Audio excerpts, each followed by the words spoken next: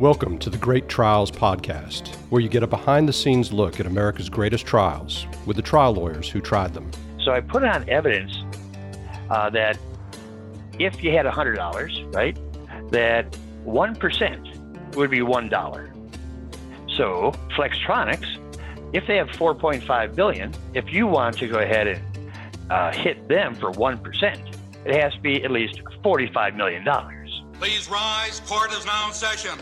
All right. Welcome to the Great Trials Podcast. This is Steve Lowry with Yvonne Godfrey. Yvonne, how are you doing today? I am doing, I've got my voice is a little shot, but I'm doing much better today than I was earlier this week. Well, good. Hopefully your voice will hold up for at least the next hour so we can have a great show.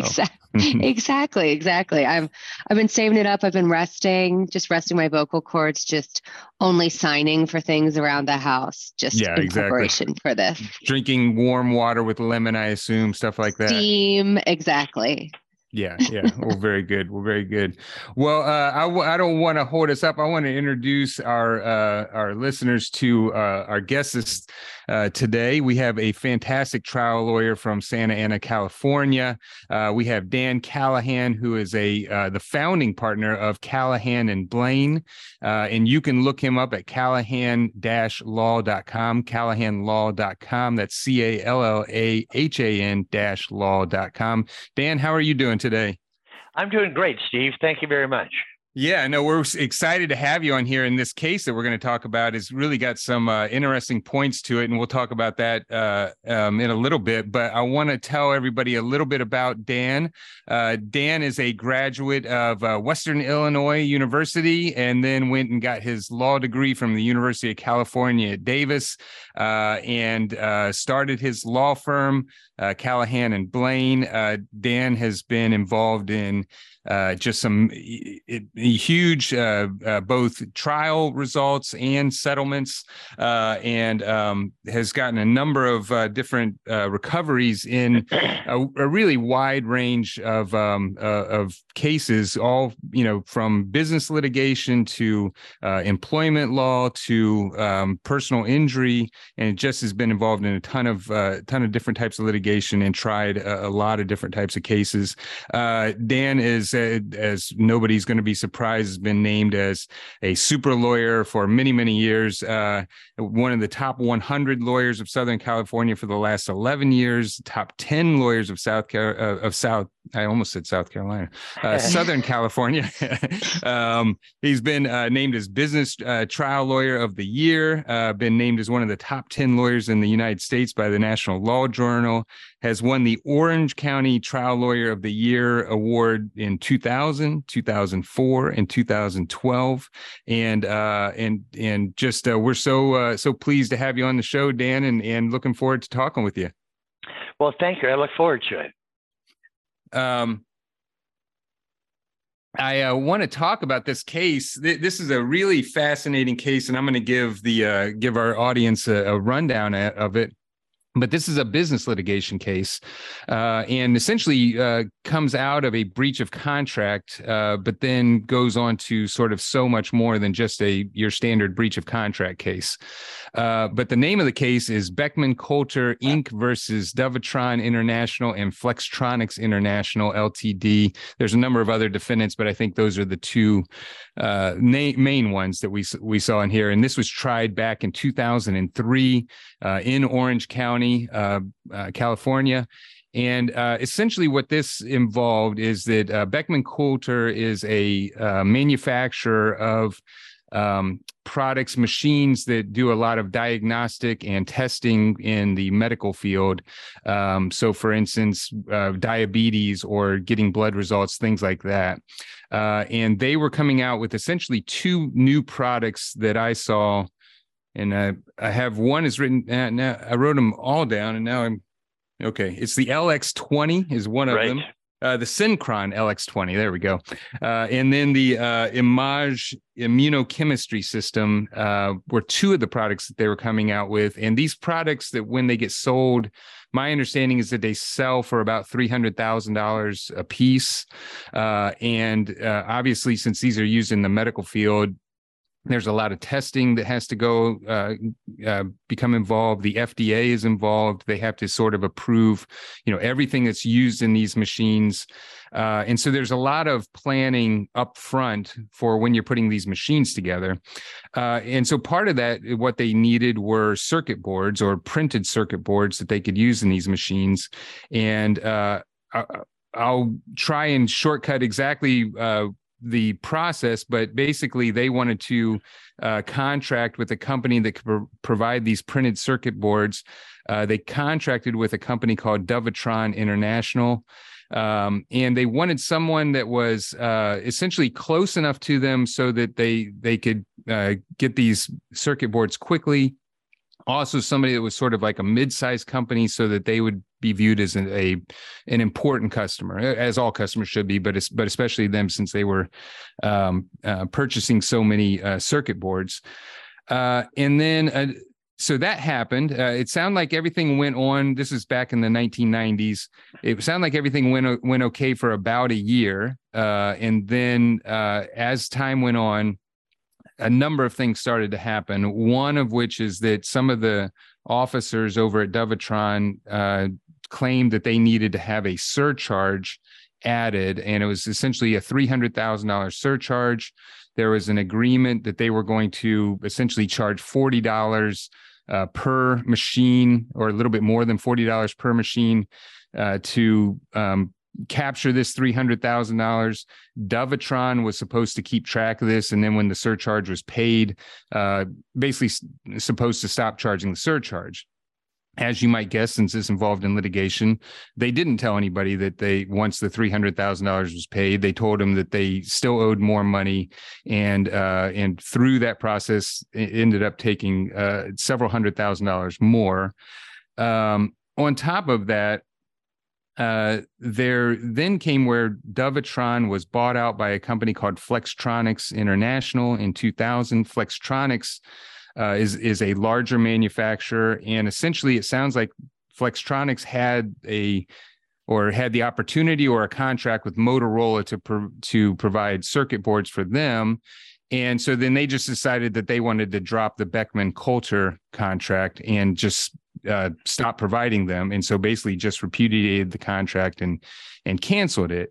So then that leaves Beckman Coulter in the position of where they've got to get these machines out to their customers and have nobody providing them with printed circuit boards. They looked at a number of options, including manufacturing their own. They eventually decided to just manufacture their own circuit boards.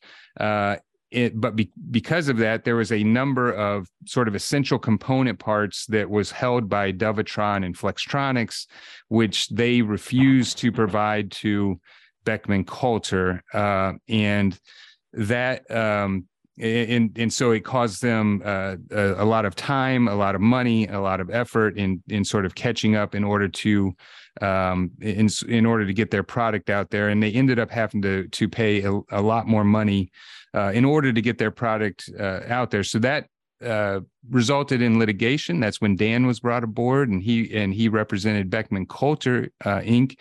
And one thing that we'll talk about is that there are actually 4 separate verdict forms in this trial. One was for breach of contract, one was for fraud or deceit, one was for two were for economic duress for 2 different issues. And then essentially, and so there's a number of verdicts that come out of this case. And this was a 3-month-long trial done by Dan and his team, and just fantastic work. And the overall verdict was the compensatory verdict was just shy of $3 million, a little bit under $3 million. But the punitive damages verdict was about $931 million. So on top of that, and so the entire verdict was, I think the exact verdict was $934,419,108. So just a tremendous work. And Dan, let me first of all ask you, I know that was a very quick recitation of the basic facts. That was pretty complete. Okay. All right. Reading it, and it's funny because I was looking through your opening, and you say right at the beginning that it's a simple case, and it is simple. From they didn't give them what they promised to, but then it sort of devolves into this just like this years long of deceit and just not wanting to follow through on their contract that really damaged your client. But let's talk a little bit about how the damages in this case worked, because you and I have talked about this before we got on, but talk a little bit about how, we go from these various forms of breach of contract and fraud and economic duress, and then, get to the point of a $934 million verdict. Well, to understand how you get to 934, you have to understand some of the bad acts. Right. And I know Dovitron we initially contracted with, and Flextronics bought Dovitron. And for simplicity, I'll just refer to everybody as Flextronics. And if I may just start out, we went to trial. It was 2.5 months, nearly 3. And I made a deal with opposing counsel that I would allow him to introduce certain evidence in his opening if he'd allow me to show a video, Beckman Coulter video, that they can show all their customers. Just shows what a good company Beckman Coulter is. So now the jury was able to see that right off the bat of how good Beckman Coulter is. And their motto for quality is just simple: do the right thing. And that's what Beckman Coulter did. So the jury now already knows that Beckman Coulter is pretty solid. I also went through the opening statement and pointed out a lot of damaging admissions through the depositions. But let's go back to, again, what this case is about. There were 4 causes of action. The first one was breach of contract. The damages for that were a little over $2.1 million. And the breach of contract was when they breached, we had to quickly react and manufacture these circuit boards ourselves in our Porterville facility, and our cost to cover was $2.1 million, right? But again, what was going on here, Beckman Coulter makes this LX20 blood analyzer, and they need these complicated circuit boards for each blood analyzer. And if we don't have the circuit boards, we don't have replacement circuit boards that we can send to hospitals, clinics, in universities, whoever's using these blood analyzers. So what happened was we had a contract. It was a 5-year deal, a fixed price for the circuit boards.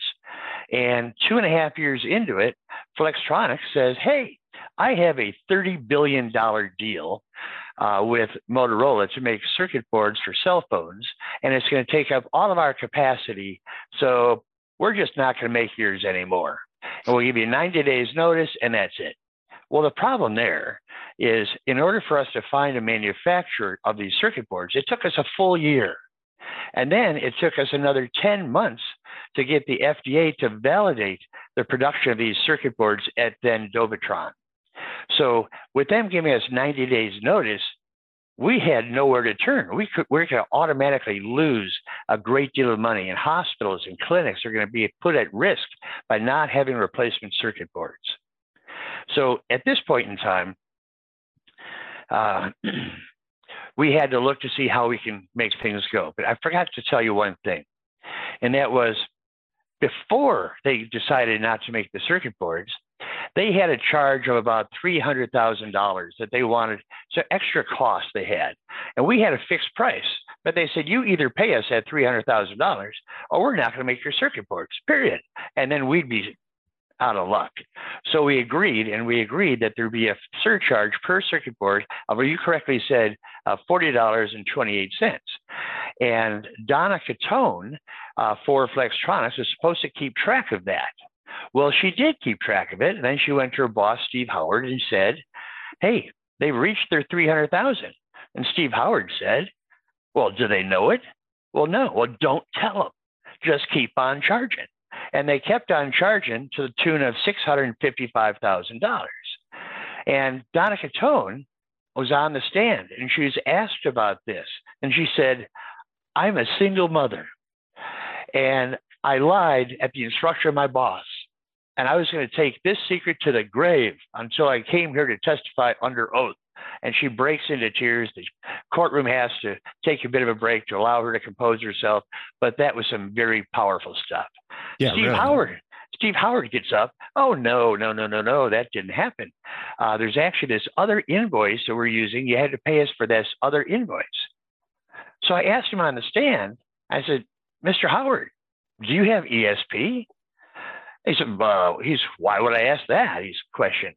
And so because the invoice you're talking about is dated 4 months after you imposed this $300,000 sanction upon us, right? And the jury went crazy at that. Proceeding along, we had 90 days. We had to do our best to figure out what we're going to do. And we knew then we decided we're going to have to go back to Porterville, because Porterville is where we initially made the first circuit boards. But since that's not Beckman Coulter's core competency, we weren't going to do it. We're going to farm that out to Dovitron and Flextronics. But now, since we can't find another manufacturer, it took a year the first time and 10 months for validation. Since Porterville was already validated, Beckman Coulter had to go into the business of making circuit boards. But to make circuit boards, you need certain components. And there's some components that are called lifetime buys.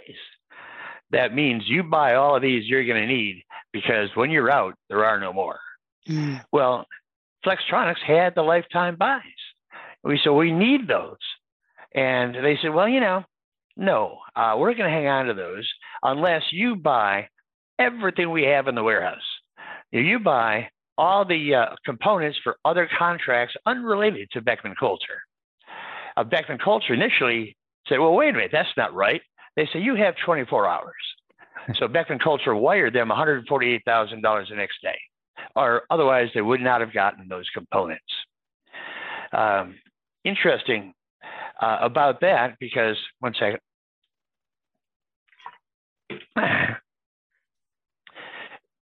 Mr. Zale, who works for Flextronics, was examined on this.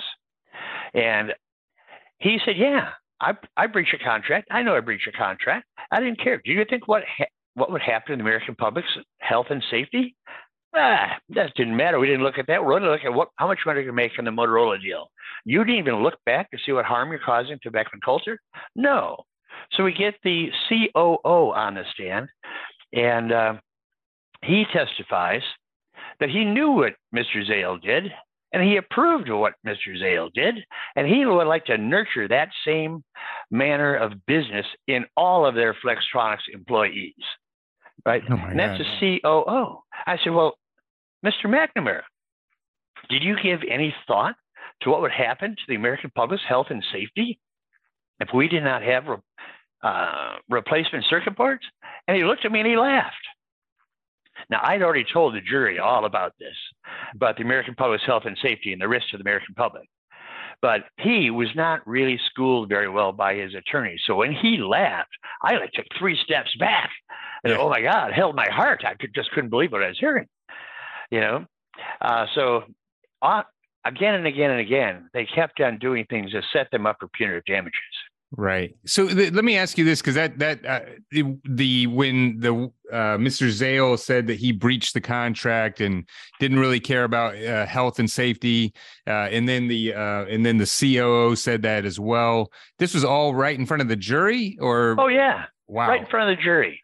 And oh, by the way, they didn't care much about the jury either, right? Mr. McNamara flies in. He testifies.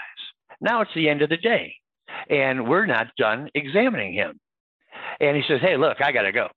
I've got to fly back to corporate, and I'm out of here. I have to go back to Singapore. And he has a certain flight.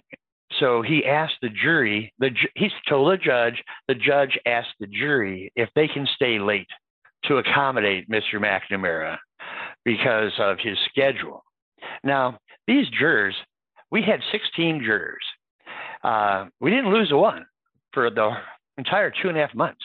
They were there bright and early every day. And they have lives too. They have spouses, they have childcare, they have different responsibilities, but they stayed just to accommodate him. And one of the last questions I asked Mr. McNamara isn't it true, Mr. McNamara, you don't really have a flight leaving tonight? Your flight leaves at 10:06 tomorrow morning. You're on flight number X, whatever the flight number was, and you're seated in row 2B. Isn't that correct? And he was like, how do you know that? Well, you know, we have investigators. But right there, he has proven he was putting his own interest ahead of the jury. He didn't want to come back in the morning. You know, so. Wow. Yeah. So that was another fun little fact for Mr. McNamara. So they showed absolutely no remorse during this entire thing. They came up with many different potential defenses that were bull, you know. So we kind of compared Beckman Coulter, their philosophy of do the right thing, with Flextronics. It's all about worshiping at the altar of the almighty dollar. And that's all they cared about. So, Yvonne, the internet is getting more and more crowded, especially ever since the pandemic, and it's getting harder and harder to get noticed online. And you can have all the great verdicts in the world, but if nobody knows about them, then they're not going to come and hire your law firm. So you need to find a company like Digital Law Marketing. That's right. It turns out that what you put on the internet is no good if people can't find it. And Steve, we've talked about this, but now that I finally know what SEO is, which is search engine optimization, it's really important that your firm's site is maximizing the hits that it's going to get. And something that Digital Law Marketing is doing that's really cool right now is they're offering free SEO audits for law firm campaigns. So that's something our listeners should take advantage of. Yeah, because it's hard to get around the internet and know how to make yourself visible without having somebody help you. And they are the experts in this. And not only will they help you design your website if you need to, they'll do your content marketing, they'll do your search engine optimization, as Yvonne just said, they'll do your pay-per-click marketing, social media marketing, and they also will offer full management on Google's new local service ads, which we just learned about and are trying to get into, but it's another way that you can put yourself out there and get people to know who you are. And Digital Law Marketing is great at it. Exactly. And, you know, one of the things I think is cool is that you work with them and they really make you feel like they know your firm and they know you, and that they help you with your web presence so that it feels individual. It doesn't feel cookie cutter. It feels like they know the people at your firm and they get what you're trying to accomplish. Yeah, it's not like they already have a website done and just give you one that's already been done, but they will spend time with you, get to know your personality, put your personality into the website, and you should go visit them at digitallawmarketing.com. That's digitallawmarketing.com. Tell them we sent you. At that point, when they're admitting, or at least some of them are admitting, yeah, we breached a contract, but we had this Motorola deal, and that's what was important to us. I mean, at the time that they're admitting this in front of a jury, or at any point along the way, is the calculus in their mind just, okay, if we get busted for breaching this contract, or, if we have to pay the cost of cover or whatever, that's worth it to us for what we made from this Motorola deal? I mean, are they just thinking that their exposure for punitive damages was not going to be that much and that they were willing to pay what they were going to have to pay for a breach of contract? Or were they thinking that they weren't even going to have to really have consequences for breaching the contract? Yvonne, you're right. They were thinking, okay, it's a breach. We can breach and be responsible for damages. And the damages they understood to be $2.1 million. Okay, so that's like the limit of their liability, so they thought. During the course of discovery, however, we found a $300,000 fraud. That was where they imposed that surcharge on us. So we added a cause of action during discovery of fraud. So now we have breach of contract and fraud. Right, so 2.1 plus 300,000. Well, then we go into trial, and I elicit such damning testimony out of them that I then amended the complaint to conform to proof, to add 2 more causes of action, each for economic duress. One cause of action was either you pay this sum on each circuit board, or we're just going to stop. And if we stop, then you're out of luck, because there's evidence that we have $45 million worth of damage. the other economic duress cause of action we brought forth was their withholding the lifetime buys, right? And they said, oh, it was not a hold on lifetime buys. It was a non-release. Oh, a non-release. That's not a hold. Right. Right. So we Got then it. proceeded to go against them on those 4 causes of action. And I'll jump to right now what the jury did. On the first cause, they gave us a $2.1 million. Good. And Brian McCormick and I are sitting there. It's been a long trial. We felt pretty good about this. And $2.1 million, good. That's the number. The second cause of action was for fraud. That was $300,000. Boop, that's the number. And punitive damages of about $1.5 million. All right, great. But now we come to the 2 causes of action that really made Flextronics look terrible. They had no remorse. Oh, I should tell you this. They did not want to tell us, they did not want to give us their financial information. So they just said in a stipulation to the jury, we can pay any punitive damage award. Oh yeah, isn't that a beauty? I mean, I loved it. God. Well, it's funny you say that because I saw in your notes for the closing is that you talked about you had this theme in here of this is from a different reality and they're not governed by our checkbook. Is that where that came from? Is that they could pay anything? Yeah, right. So it was great. So on the third cause of action, they gave us a $355,000 plus $180 million in punitive damages. Right. And Brian and I go, this is great. And then on the fourth cause of action, this is the lifetime buy, hold, or non-release. We showed that the potential damages, I should go back to the third. The potential damages on the making us pay that $300,000 sanction. If we hadn't paid it, we put on evidence of potential damages would have been $45 million. So the jury gave us 4 times that, gave us $180 million. On the last cause of action, we put on the potential damages if we didn't get the lifetime buys were $295 million. So the jury gave us 2.5 times that in punitives, gave us $750 million in punitives. Now, one of the fun facts of this case was we put on what potential damages we could have suffered, and we put on the cost of cover, but nobody ever really looked at what actual damages did we suffer beyond cost of cover, right? I mean, how much money do we lose trying to switch it to Porterville? Well, they didn't ask. I didn't tell. We didn't lose any money. Right. We made the transition and made it efficiently, and we actually produced the circuit boards at less cost.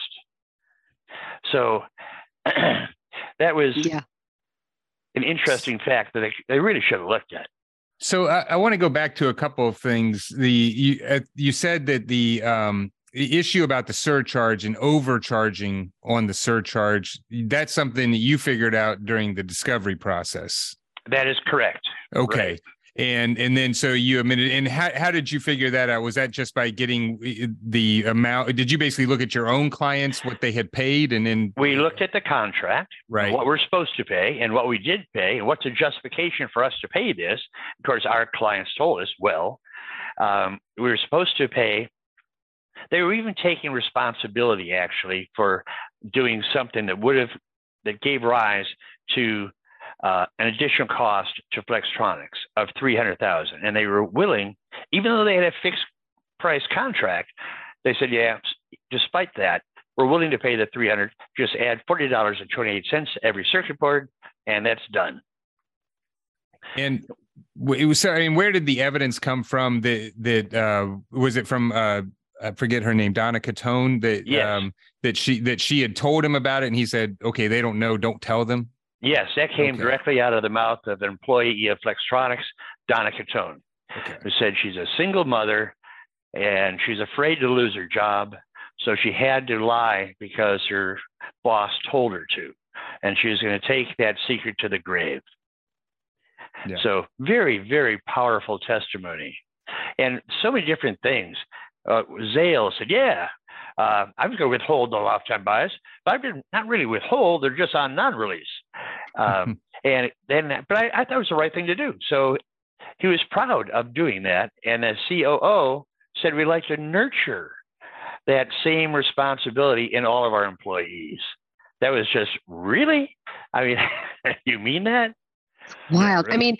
I mean, so Steve and I have both worked on some business cases. And one of the things that I find challenging about them in the beginning is that you have somebody who comes to you and they have their side of the story, and they have, a lot of their documents that they can show you, but you're kind of counting on them to, especially, and I'm talking case intake, I'm talking early days, to kind of give you the landscape of what's going on. And you're very, you're only getting their side, things can be complicated. You're not sure, have they found all the paperwork? Is some different version of the contract going to pop up later? Little things like that, speaking from personal experience, that I think can make business cases really stressful and really hard to get your arms around. I'm curious with this case, how much of it looked like what it ended up being in the early days versus how much was kind of continuing to come up in discovery and develop. I know the surcharge was one of the things you discovered as the case went on. But was it one of those things that you kept kind of learning, like, wow, this is even worse than my client much worse. thought? Initially, It was a $2 million breach of contract case. Right. We treated it as such, but during the course of discovery and depositions, we found out about this imposition of the $300,000 and the overcharge of $655. It just got cases getting better and better. Then we found out the lifetime buy hold, and the significance of holding back those components and the impact it was going to have upon our client. I got to tell you, our client, Beckman Coulter, is so stand-up. They are a really good company. And when their policy is just do the right thing, and that's what they did. The evidence just came out. These guys were altar boys in everything they did. There's one other fun fact I can just discuss with you. Although we didn't have their financials, we do have a way to ballpark them because it's a public company. And we came up with a number of at least $4.5 billion in net worth, right?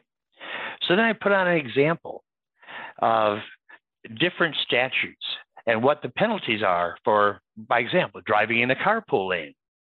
So you got to figure that the state determines the appropriate punishment for driving in the carpool lane based upon the average net worth of a person in California, right? So it'll sting, but it won't crush.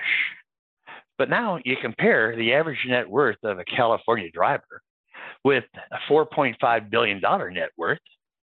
You have to really adjust this so that the penalty suits the crime. And now, if you think driving in a carpool lane is like a level 1 violation, okay, but there could be other violations, a 2, a 3, a 10. I got to ask yourself, what would you say the level of violation is when they were going to withhold all the lifetime buys unless we bought everything in their factory, or when they lie to us and they know they're lying to us and they make us overpay?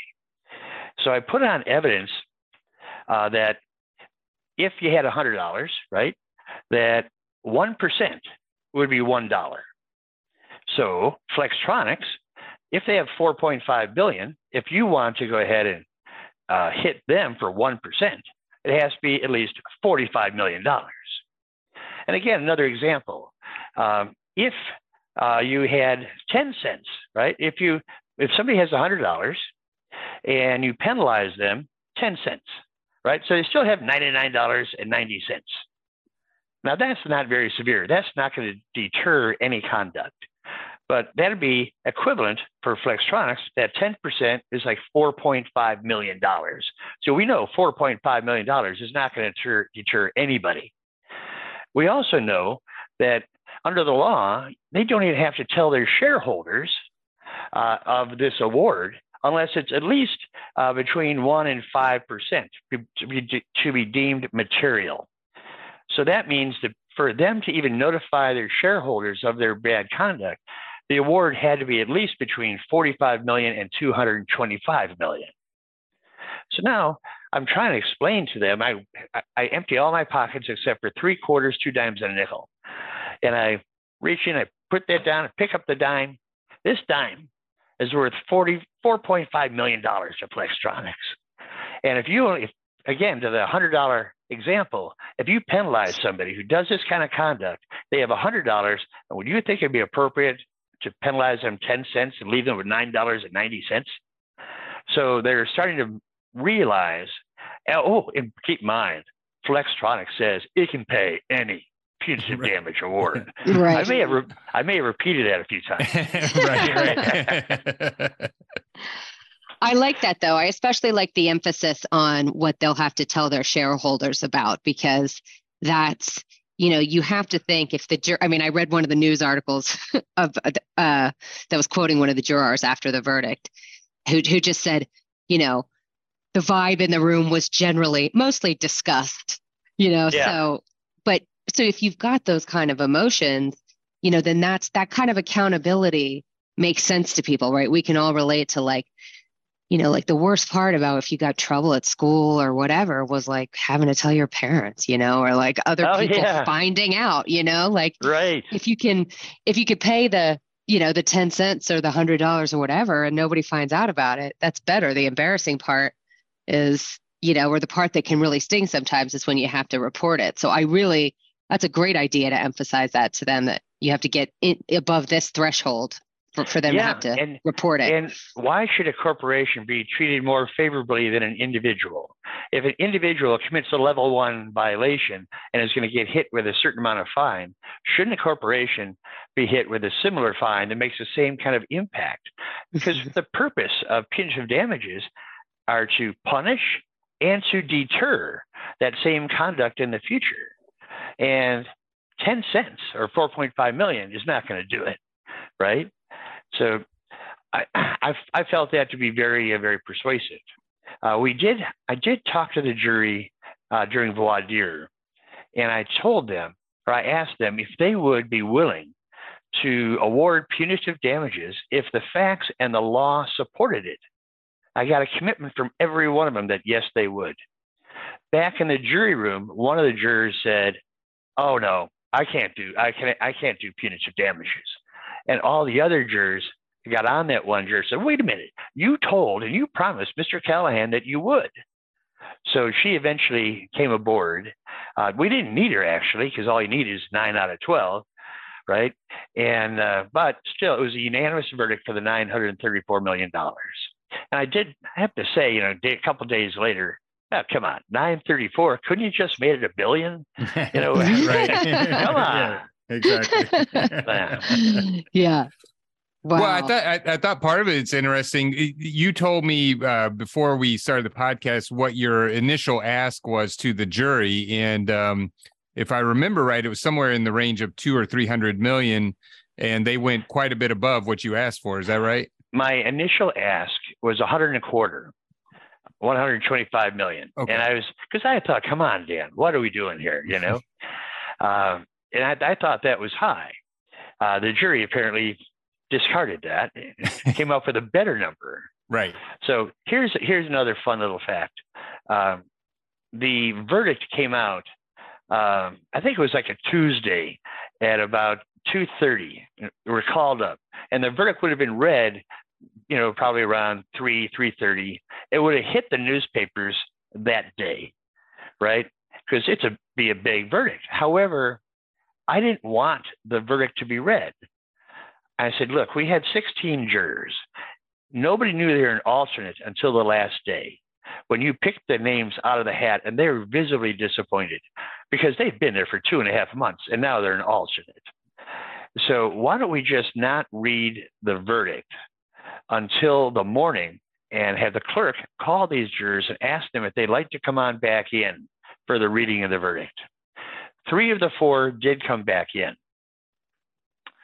I told the judge also, this will give us an opportunity to discuss settlement maybe one more time. And keep in mind, settlement along the way here, at first we would have, early on, the client was willing to accept $300,000. And then later on, when I took over the case, the demand went to $1 million, and then they offered $500,000. And then as we're about to start the trial, I demanded $5 million, and they offered $2 million. And then as we proceeded, I demanded $8 million, and they offered $5 million. So they're just trailing me, right? And at the end, I'm almost embarrassed by being willing to sell it for so little. Right. But I said, we'll do a high-low, a high of 16 and a low of 8, right? He said, no, that's terrible. So he turned that down. Mm-hmm. So the next morning, what I did, by the way, that night, didn't really talk about settlement. I just did not want that article coming out with somebody reporting it and throwing it up against the wall, an incomplete story, but it's yesterday's news now. So it's not going to be repeated again. So I sent out a press release to every news agency I can think of, and the courtroom was packed. It was just totally packed. Nice. So now, and by the way, I'm a little bit confident. So I'm over there with the jury, posing for pictures with the jury before the reading of the verdict. Oh my gosh. I brought an invitation to come to a party at my house, all nicely done, right? And all the envelopes for all the jurors. And by the way, if they didn't go my way, I was not going to give them the invitation. Right. But the invitation was, come to a party at my house. We'll send a limo to pick up you and your family members, and we'll be able to meet with the parties and the witnesses and just rehash this for one last time. And the verdict came my way. So they all got an invitation, and I sent limos out. I think every one of the jurors came. Well, I'm pretty certain every one of the jurors came. Wow. We had established a relationship during that trial. Yeah. You know? Yeah. And it was great. Yvonne, you know that the practice of law since the pandemic has started has completely changed. Completely changed. A lot more pajamas involved for me. Yes. A lot more working from the computer. Yes. And only getting dressed from the waist up.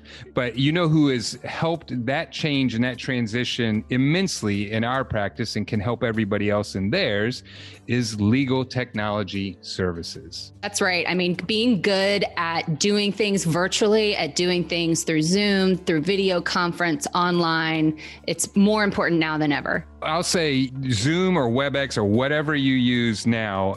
Legal Technology Services has completely changed how they do things in order to get you organized, looking good. Our depositions, our hearings, our mediations have all changed. And a big part of that is because we do them all virtually, and we're doing them with the help of Legal Technology Services. So they get our exhibits in order, and you call up the exhibits by number, they'll highlight them, they'll enlarge them, they'll do whatever they want. And it actually flows really well. I do have to say, I think my depositions are more organized now than they were before the pandemic, because I used to just walk in with like a giant box of documents and then I'd pull out the documents and go through them.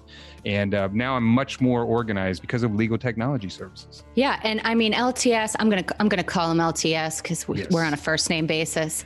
My favorite thing about them is that we work with them a lot. Their staff is really highly trained, and you can always count on them to represent you well, whether they're doing your trial technology when we have in-person trials one day, or if they're handling your depositions, or they're doing settlement videos, other kinds of videos documenting stuff for you. You can always count on them to conduct themselves well. Clients like them, judges like them, courts like them, lawyers like them. Yeah, the one thing that I have to say is when we're in trial, while I think we do pretty good in front of juries and hopefully they like us, they always like our trial techs, whether it's Bob, Taylor, Quentin, David, Liz, just any one of the people over there. They're all fantastic. And of course, Melanie, who runs the ship over there. But they do more than just exhibits. They do day in the life videos. They do settlement documentaries. They do demonstratives, and everything they do is just excellent. And you can look them up at ltsatlanta.com. And I can say that if you call them and tell them that you heard about them on the Great Trials podcast, then you get 10% off of your first service. So look them up at ltsatlanta.com. And I do want to say, even though they're based in Georgia, they do work nationwide. And I know they've done trials all over the country, but look them up at ltsatlanta.com. It's funny because I feel like when you do get to talk to a jury, and I have never tried a case that long, but it's funny because some have so many questions for you they've been dying to ask, and then some are like, I did my job. I'm ready to go. Yeah. Right. So that's great that they all wanted to go. I know you were going to say something, Steve. I'm sorry if I was just wondering. I mean, you talked about like what a great culture Beckman Coulter had, and that they're just do the right thing. I was just wondering, how did it come across, like as far as the witnesses you put up to prove your case, and sort of and tell the history of Beckman Coulter, and then comparing those to the witnesses that came up for the defense. It was just golden. We have prepared our witnesses, so they know what's going to happen. We go through the direct in advance with them a couple of times. We tell them what the cross is going to be, and et cetera. But really, these people were doing the right thing, right? Yeah. And they really didn't have any negative things to get hit with. And it was just a godsend that Flextronics lied at every opportunity, right? And would say, "Oh no, that $300,000 that was because of this shipment." And I go back to the office, I find the damn thing he's talking about. It was 4 months after the imposition of the sanction. Right. That's why I asked him if he had ESP. Yeah. So Dan, how do you approach, or what advice would you have to somebody that's approaching a trial that's that long? And I know there are longer ones, but for me, I think my longest is 2 weeks. And after that, I was exhausted and was ready to sleep for like a month. So when you are approaching a trial that's that long, how do you pace yourself? How do you prepare your clients for it? What advice would you have for other folks who haven't tried a case that long? Well, it's with any trial. What you need to do, when I start my preparation for a trial, I do it somewhat out of fear. I thought, oh my God, circuit boards? I don't know anything about circuit boards. Right. So now I got to learn all this manufacturing process of a circuit board. So I read everything. So the attorneys who worked up the file for me gave me the depositions and the exhibits and suggested I read this one and this one and that one first.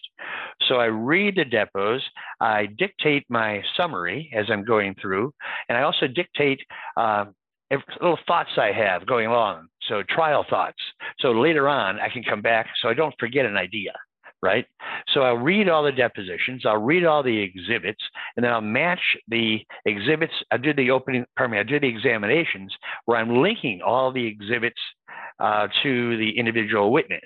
I'll also look at the opposing counsel's depositions, and we usually ask the same person the same question, maybe in a different way, 3 or 4 times during the deposition. So I look at all of them and I see which one is the best answer that I can use. So when I do the cross-examination, it's reference to their depo, it's reference to an exhibit, everything is completely prepared. And then I'll do the opening statement, and then I will go ahead and practice the opening statement, usually about 3 times during a couple days before the trial. By the time the trial comes, I no longer have fear. I feel like the 800-pound gorilla because I've just got this down. Yeah. And when you have it down like that, you just emit confidence to the jury in the court, and everybody can just sense it, And so for somebody, they should do that for any trial. A 2.5-month trial, you should do it. You get all your witnesses done in advance. And the reason you want to do that is because somebody may say something and you want to do some follow-up back at the office so you can follow up on that point. You don't want to be going back and say, well, our 2 witnesses tomorrow are A and B, so I got to read their depositions, prepare their exams. You want to be way ahead of the game. Let me just take a diversion here. Yeah. I had a case where I represented Rico Electronics. They were being sued for discrimination based on national origin. And I was able to point out that, take it back. The plaintiff said, he had emotional distress. He felt like he was in a white room with no doors or windows. And I'm hearing this, and going, that is a Twilight Zone episode. So I sent my guy to get all the jackets for all the Twilight Zones, and there it is, right on the damn jacket. He felt like he was in a white room with no doors or windows. Now, if I had to go ahead and prepare for the next guy's depot, I wouldn't have been able to do that. So I came in the next day and I said, excuse me, we left off talking about your emotional distress. And I'm behind the podium and I have in my hand the jacket. He doesn't see I have the jacket, but the jury sees I have something. And so you said you felt like you're in a white room with no doors or windows. Is that right? And I'm reading off the jacket, white room, no doors or windows. Yes, that's right. Well, are you a big Twilight Zone fan? It says so right here in the jacket. And the jury is, Right. The jury went crazy, Yeah. It was fun. But it's all about preparation. Yeah. Definitely. There's no doubt about that. I wanted to go back for a second and just, Dan, give you a chance to talk about, so this idea of potential economic damages that you used in both of the emotional distress, in the distress claims or the economic distress claims. Yeah. Talk a little bit about that form of damages, and then how do you go about proving the potential economic damages? What happened, let me give you an example. There's a U.S. Supreme Court case, and I don't recall what it is, the name of it right now. But on punitive damages, they said that the punitive damages should be based upon the actual damages or the potential damages that could have been caused. And the example in that case is that somebody comes into a room fully occupied, takes a gun out, just randomly shoots it, and breaks a person's glasses, causing $200 worth of damage. Would the appropriate punitive damage award be $800? Or could it be the potential damage that were suffered? So I argued that to the judge, and the judge allowed me to put on evidence of what the potential damages would have been had we not gotten the lifetime buys, or had we not paid that $300,000 and were shut down immediately. And we had an expert who just went all the damages. This is what it would have been. This is how it would have went. And that's the number. And so we had a number like 45 million in one instance and 245 million in another. So that evidence was there. And I went to the jury and just asked them to make the appropriate award based upon the potential, and also to make it large enough so it'd be felt by a $4.5 billion company. And the jury did the right thing. So that's where that potential comes from. Right. And you, I think you said earlier that you actually amended that cause of action during trial. Is that right? Yes, 7 weeks into the trial. Now, the cause of action for economic duress, I borrowed that cause of action from Arizona. And I presented it to the judge that this is really just a subspecies of fraud. And the court looked at the issue and says, yes, economic duress is basically a subspecies of fraud, and allowed me to amend. That was a game changer. Right. Because I remember driving home and going, damn it, this is extortion. That was just damn extortion. I mean, there's got to be a cause of action for extortion, And then my office came up with the economic duress theory, which worked out pretty well. So did you get the sense that when you made this motion to amend that the defense understood the ramifications of it? Because they weren't offering me enough money, then I don't think they really grasped the potential. Right. But, some of the things, we can pay any punitive damage award. Right. Really? Let's just poke in the jury in the eye and say, what are you going to do about it? Right. Right. And then, so just from a logistics standpoint, did you already had an economist or an accountant or somebody like that on the case, and did that person just serve to do the damages for the potential economic damages? Yes, I had an actual witness from Beckman Coulter who testified as to what the losses would have been. Okay. And we did have an accountant who testified as to adopted that testimony and went from there. The accountant didn't offer any number for punitive damages. I'm the only one that offered that, and that lowly 125 million. So right. Right. And then I don't think we did. You did talk to the jury afterwards. Did they tell you how they came up with the number they came up with? Yes, they told me that they looked at what the potential damages were, and then they did a 4-to-1 multiplier, and they looked at the other one, and they did a 2.5 multiplier. And they also said they had to make it large enough to make a difference. They had to make it large enough so these officers in this company would be held responsible to their shareholders. And if their shareholders are not even going to find out about it, how are you going to possibly deter this conduct in the future? And Mr. Callahan, when you took that dime out of your pocket, and you pointed out, if you have $100 and you penalize him, but he still has $99.90, what kind of impact is that going to be? That apparently was very powerful. Now, that idea, it came to me while I was driving to court. So I made sure I got a hold of Brian. Brian, I need 3 dimes, probably 3 quarters, 2 dimes, and a nickel. Right. But yeah, it was fun. And so we were high-fiving after that one for a while. There's a lot of work in a 2.5-month trial. And also there's a lot of work leading up to it. But all that goes away. You just forget all of that, and you just remember the high-fiving and excitement. And I'm excited right now remembering it. Yeah, no doubt.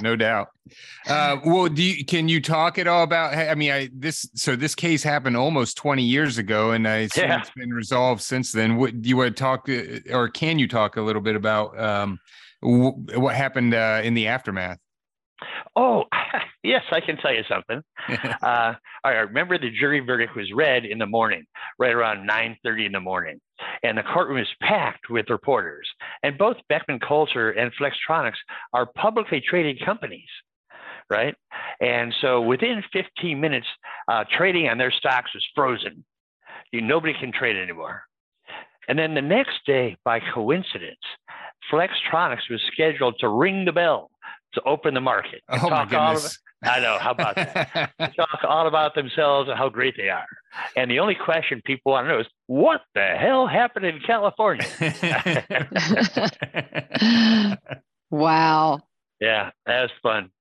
Oh, man. Well, and I just have to wonder what your team was thinking when, this case initially comes in and you're thinking it's probably a $2 million case, and then you end up with a $934 million verdict. I mean, that's quite a change. People are surprised. So and one of the good things about this case is that a lot of my attorneys would come in periodically to watch what was going on. And I also had my son and my daughter. They came and watched the opening statement, and they watched the closing argument, right? And I remember calling my son after the verdict, and he was driving in a car with his mother, and I said, "Hey, the verdict came in. Did you win?" "Yeah." "Oh, yeah, we won. We won $934 million. What? But it was really exciting to be able to have my children there to see what their dad actually does for a living. Yeah. Absolutely. Well, so one of the articles I read was it must have been, maybe a day after a verdict, a couple days after the verdict, and a representative for Flextronics had said that they were in talks to settle the case, and I think you had said, well, that they're not where they need to be. Did they ever get where they needed to be?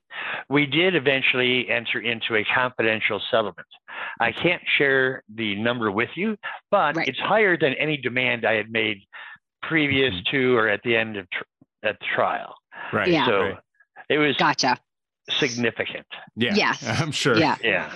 Well, when you've got a $934 million verdict. Yeah.